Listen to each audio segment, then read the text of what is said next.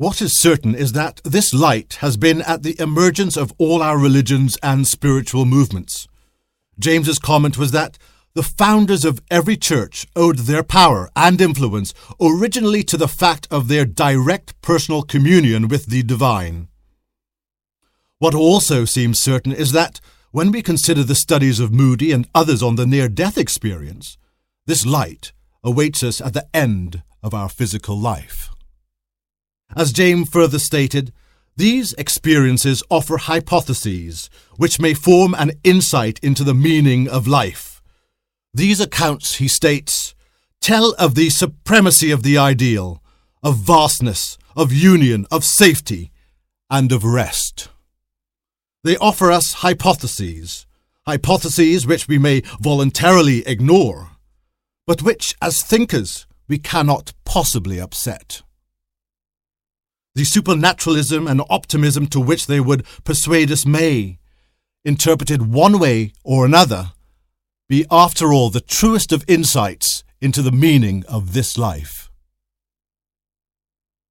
In an increasingly difficult world of fragile economies and of the ongoing deterioration of the world's ecosystem, a significantly different mental approach is essential.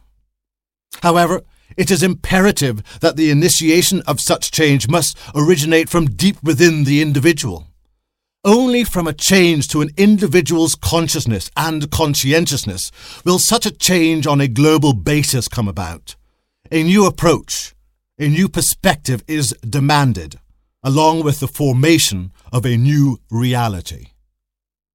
The confrontation of the self is of utmost importance, since it is only with that knowledge that there will be individual change and a shift in consciousness.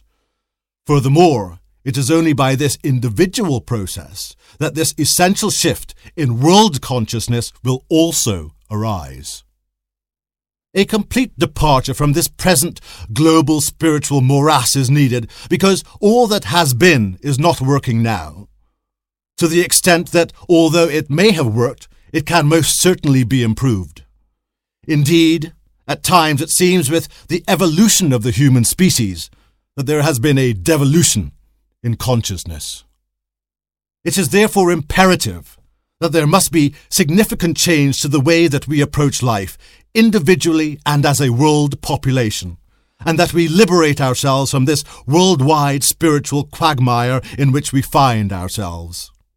Even many self-described spiritual individuals are not as comfortable as perhaps they profess to be, and, while it is preferable that they exist, for they have made steps in the right direction, for those that need it, perhaps they will find some relevant foundation or context from the contents of this book. We can no longer be complacent, our minds at rest with scientific tenets, which for many of us provide little substance and comfort. Nor should we find a peace within a blind faith, within one of the many religious systems which all stem from undoubtedly one source. Neither system, religious or scientific, is fully formed in answering all that we lack in knowledge. The gaps in our psyche are not filled to any satisfactory degree. However, one cannot know oneself if there is no perspective, no knowledge of our present environment or from whence we came. It is essential that we possess knowledge from antiquity to find the greatest truth, or, at very least, the least corrupted. And this needs, like everything else in life, the requisite effort. Theoretical knowledge without practical application is redundant. This knowledge must be absorbed into subconscious knowledge. It is essential that, in attaining a more accurate perspective, we are aware of cultures of antiquity and ancient spiritual texts. We would all benefit from less escapism and a concentration on more meaningful and profound matters. Indeed, in my view, the world of non-fictional work is particularly fascinating, with greater wonders to behold than that of fiction. One might ask, how in this fast-paced, materially based society are we ever to accommodate such an endeavour?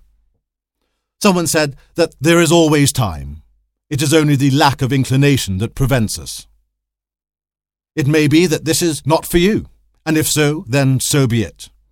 If one is willing, however, one can find the opportunities. Watch less television, read on your commute, and if you drive, listen to audiobooks, and so on. Suffice it to say that the greater the endeavour, the greater the rewards, and the greater the number of the world population that gets on board, the greater the transition, the more complete the shift in global and collective consciousness, or, as Plato described it in Timaeus, the world soul. Carl Jung was once criticised on the grounds that only the privileged few can allow themselves the degree of introversion Jung allowed himself, and that to benefit fully from Jungian-like analysis, one should be relatively affluent, well-read and familiar with Greek mythology, articulate and good at the visualization of images, as well as having a relatively strong ego to be able to confront the instincts and images of the unconscious. In other words, that Jung's procedure, not dissimilar to that suggested here, was designed particularly for a cultured, leisured, creative elite.